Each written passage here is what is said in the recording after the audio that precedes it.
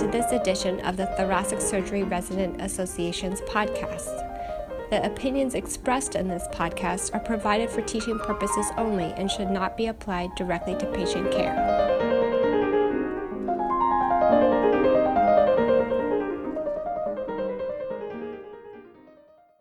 My name is Brendan Dewan. I'm one of the cardiothoracic surgery residents at the University of Colorado. I'm here with Dr. David Fullerton, the director of the Thoracic Surgery Residency Program and chief of the Division of Cardiothoracic Surgery here at the University of Colorado.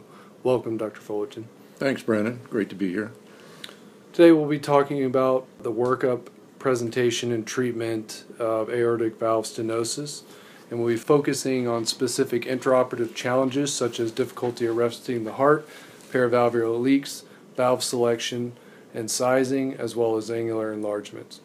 So, Dr. Fullerton, I'd like to start with the case presentation. You have a 73-year-old female who's referred to you by her primary care physician after a transthoracic echo identified critical aortic stenosis.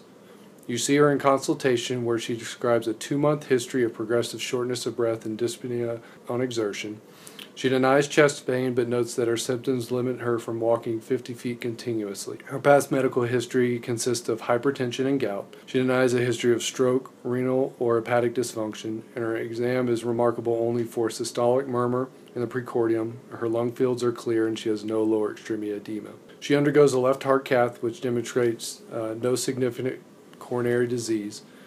Her echo notes a mean gradient of 65 with a jet velocity of 6.3 meters per second and a valve area of 0.5 centimeters squared.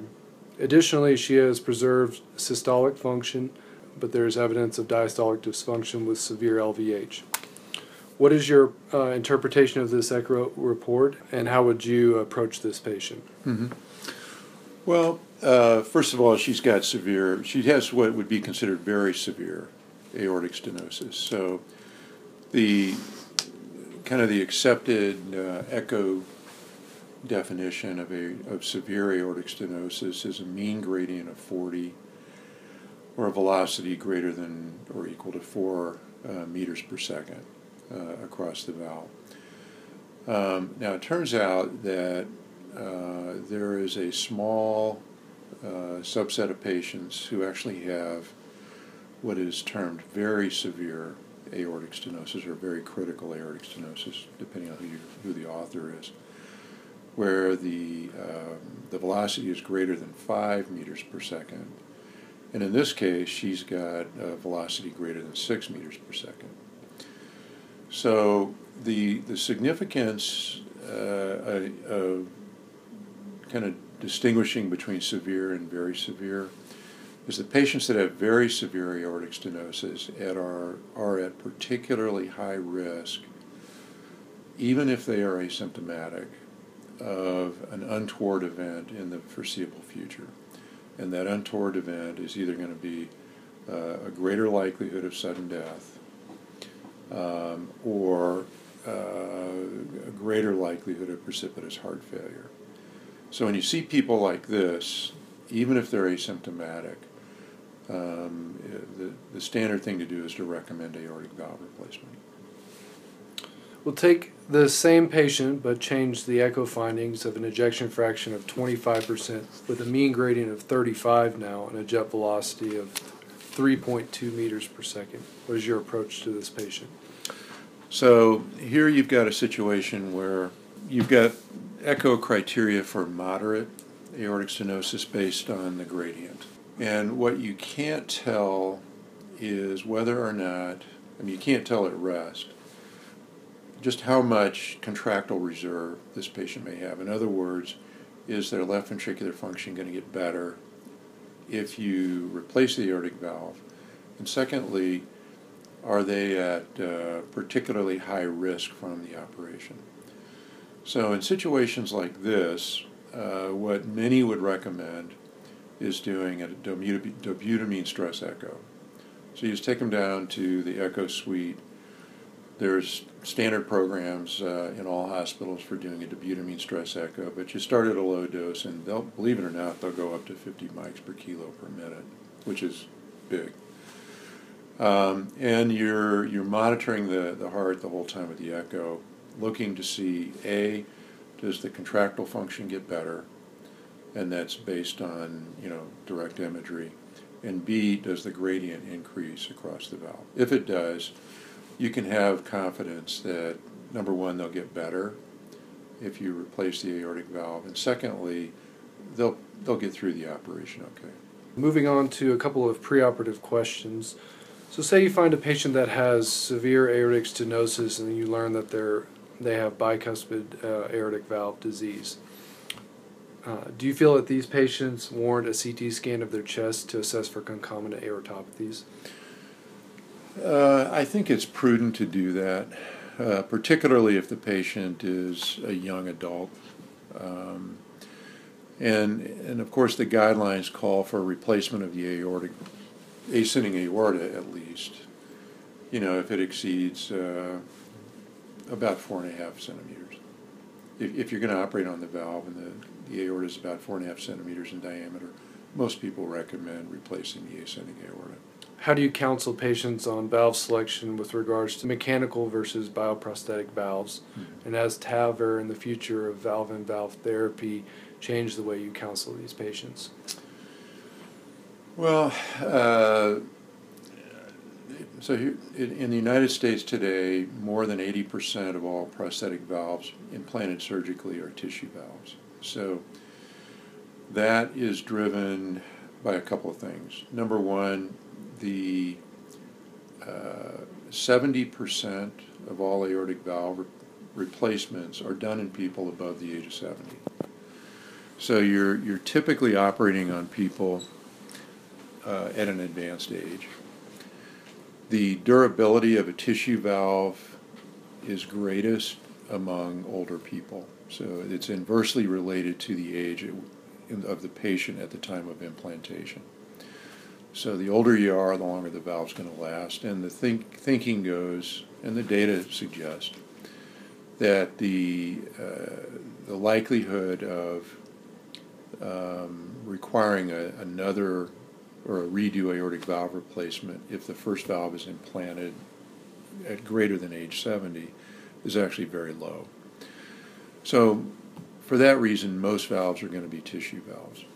But what's happened over the last decade is that even young adults, for reasons of lifestyle, don't want to take Coumadin. And the choice in all people comes down to a matter of patient decision. But you'll find that more and more young adults are electing to receive a tissue valve in order to avoid Coumadin. So how do I counsel people? It's simply a matter of, number one, telling the patient it's their decision, and typically indicate that there is no perfect substitute for one's own valve. There are pros and cons of either a mechanical valve or a tissue valve. A mechanical valve will structurally last indefinitely, but it will require Coumadin lifelong. And the risk of taking Coumadin is the risk of bleeding, which is about 2% per year. The other side of the coin is a tissue valve, which in and of itself will not require Coumadin indefinitely, but the valve will not last indefinitely, and depending on the patient's age, will structurally deteriorate, and another procedure will be required. Now, the other variable to discuss with people is the fact that even mechanical valves may require a reoperation in the future. And it turns out that at 10 years after a mechanical aortic valve is in place, the risk of reoperation is not different than it is from implanting a tissue valve. There's between a 5 and a 10% chance of requiring reoperation, typically for either prosthetic valve endocarditis or for pannus formation, which is impairing the function of the valve. So that's basically how I approach that. And then once the patient has had their questions answered and has received as much information as they need, then the choice is theirs. There's some recent literature describing subvalvular gradients and stenosis in the acute postoperative period in patients who undergo a tissue aortic valve replacement. There is some suspicion that this may represent thrombus. In light of this data, do you anticoagulate all of your tissue AVRs postoperatively? And if so, for what duration and what regimen? Yeah, I do, and I always have. And the rationale for doing so was for the prevention of thrombus formation on the sewing ring and the suture material and embolization. So it turns out that the risk of stroke after a implantation of a mechanical valve is about 1% a year. That takes all comers, but it's highest in the first 3 months after the valve's implanted. And so the traditional thinking has been to anticoagulate patients in order to allow the sewing ring and the sutures to be covered with a kind of a fibrin coating, if you will, to make them less thrombogenic. Now, about 10 or 12 years ago, it became popular for surgeons not to anticoagulate tissue valves. And it turned out that by 2010, the vast majority of surgeons did not anticoagulate their patients after a prosthetic aortic or bioprosthesis was implanted. And so I was one of the minority in that case. And what has surfaced in the last 5 or 6 years are some data, as you indicated, that there may be laminar thrombus forming on the leaflets of the valve that occurs very early after it's implanted. There are several case reports of bioprosthetic valves actually thrombosing very early, like within hours after implantation. And this generated the hypothesis that these valves may have some degree of thrombogenicity early on, and now the pendulum is swinging back towards anticoagulating people for that reason. Let's move on to a few intraoperative questions. Now you take the patient to the operating room for a surgical aortic valve replacement, and upon induction the patient goes into VFib arrest. The patient is emergently intubated and CPR is started. Defibrillation attempts are not successful. How do you proceed? Well, you've got two options. One is to quickly do a sternotomy and try to centrally cannulate the patient. Anybody that's done it will tell you that it's easier said than done. So I think, if possible, it's probably desirable to continue CPR and try to cannulate the patient in the groin and go on bypass from the groin. So what I would do would be to cut down on the groin, just either make a transverse or a longitudinal incision over the right femoral region and directly cannulate the femoral artery and vein. Okay. In a separate scenario, now you've centrally cannulated, you're on bypass, and you cross-clamp and give antegrade cardioplegia. You find that you are unable to arrest the heart. What is your approach to this challenge? So the aortic, is the aorta distended with the cardioplegia? It is. Okay. So despite the fact that you feel like you're giving cardioplegia, now somebody like the case you presented has severe left ventricular hypertrophy. So it may take several liters of cold cardioplegia to get this thing to completely arrest and to get it cold.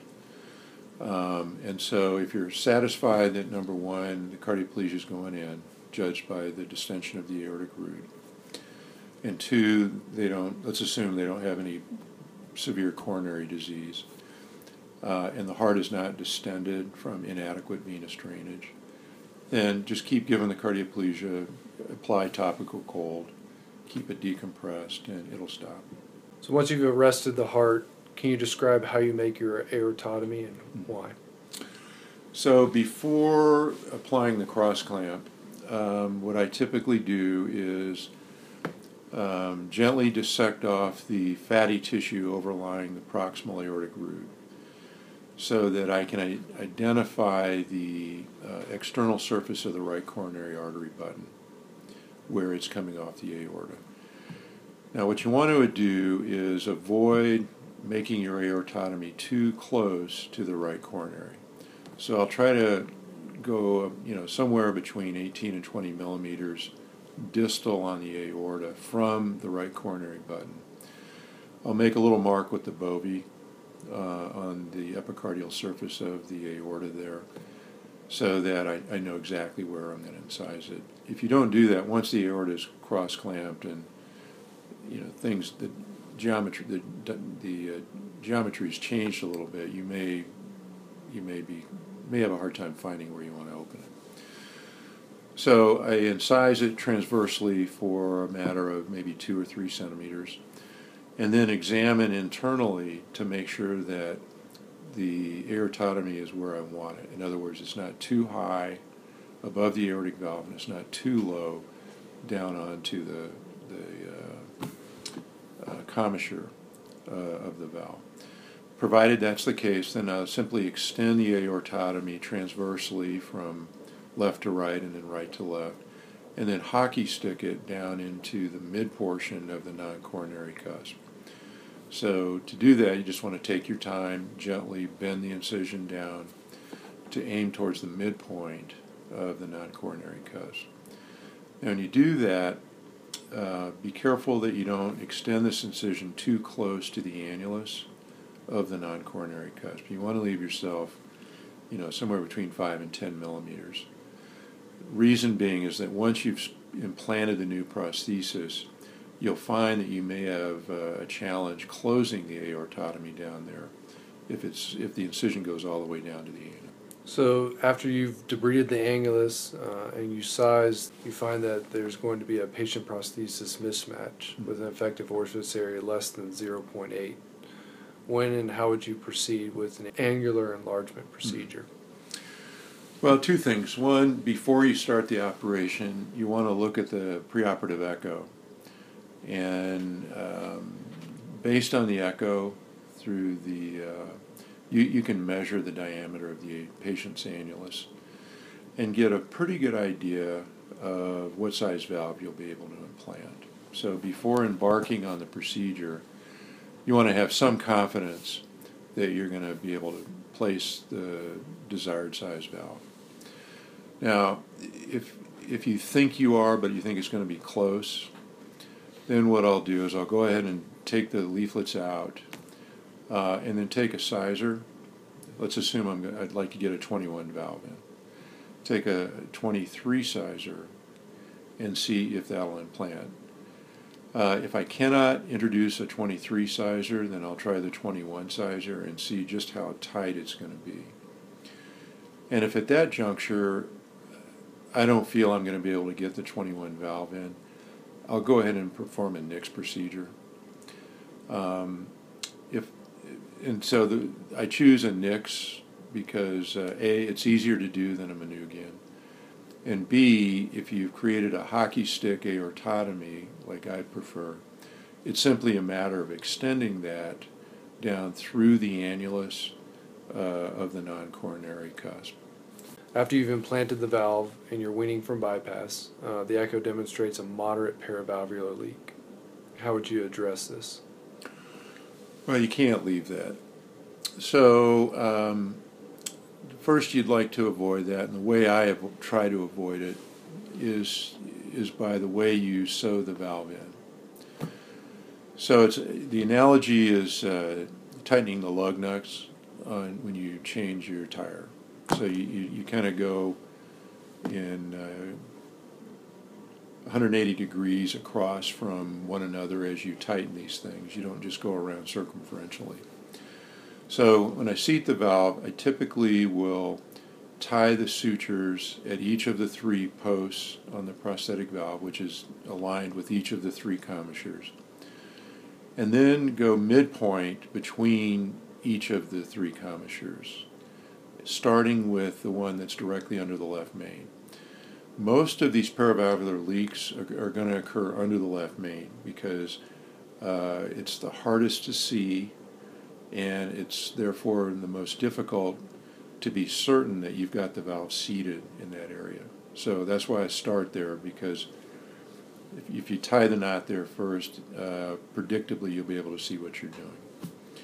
And then just work your way around. Once you've got the 3 commissure sutures tied and the 3 points midway between the commissures tied, you can have confidence the valve's going to be seated, and then you just go ahead and tie the rest of the sutures.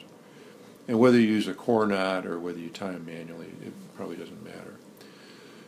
But assuming you've got a paravalvular leak, you can't leave it, particularly if it's that big. So what you want to do is do the best you can to interrogate the location of it with the transesophageal echo. And let's assume it's under the left main. In that case, you're probably going to have to take the valve out and sew it in again. If it's under the right coronary, you're probably going to have to take the valve out and sew it in again. If it's in the non-coronary cusp, you may be able to bring sutures in from outside the aorta in, and with the needle catch the sewing ring of the prosthesis and close it off that way. But beware that it's harder than you may think to actually find the paravalvular leak in some cases. Sometimes it's obvious, but in other cases it can be difficult to find. And if you're not certain you can find it, probably the best thing to do is to cut the valve out and sew it in again. Now that intermediate and even low-risk patients are being considered for TAVR, do you think that surgical AVR will be a thing of the past? I think isolated AVR will be done much less frequently than it is today. I think the treatment of choice is probably going to be TAVR within a very short period of time. And again, remember that the disease of aortic stenosis is primarily a disease of aging. So, 3/4 of the people that are currently being treated for aortic stenosis are already above the age of 70. So those people usually, not always, but usually come in with a variety of comorbidities, and TAVR is a logical choice for them. The question is going to be, and the answer we don't know yet, is the durability of the transcatheter valves. Right now we think they're approximately the same as a bioprosthetic surgical valve, but we don't know that. And so there does continue to be some concern about that using the TAVR for much younger patients. But I do think that most people are going to naturally prefer some sort of treatment that doesn't require open heart surgery. So if they can effectively get their aortic stenosis treated with TAVR, they're probably going to elect to do that.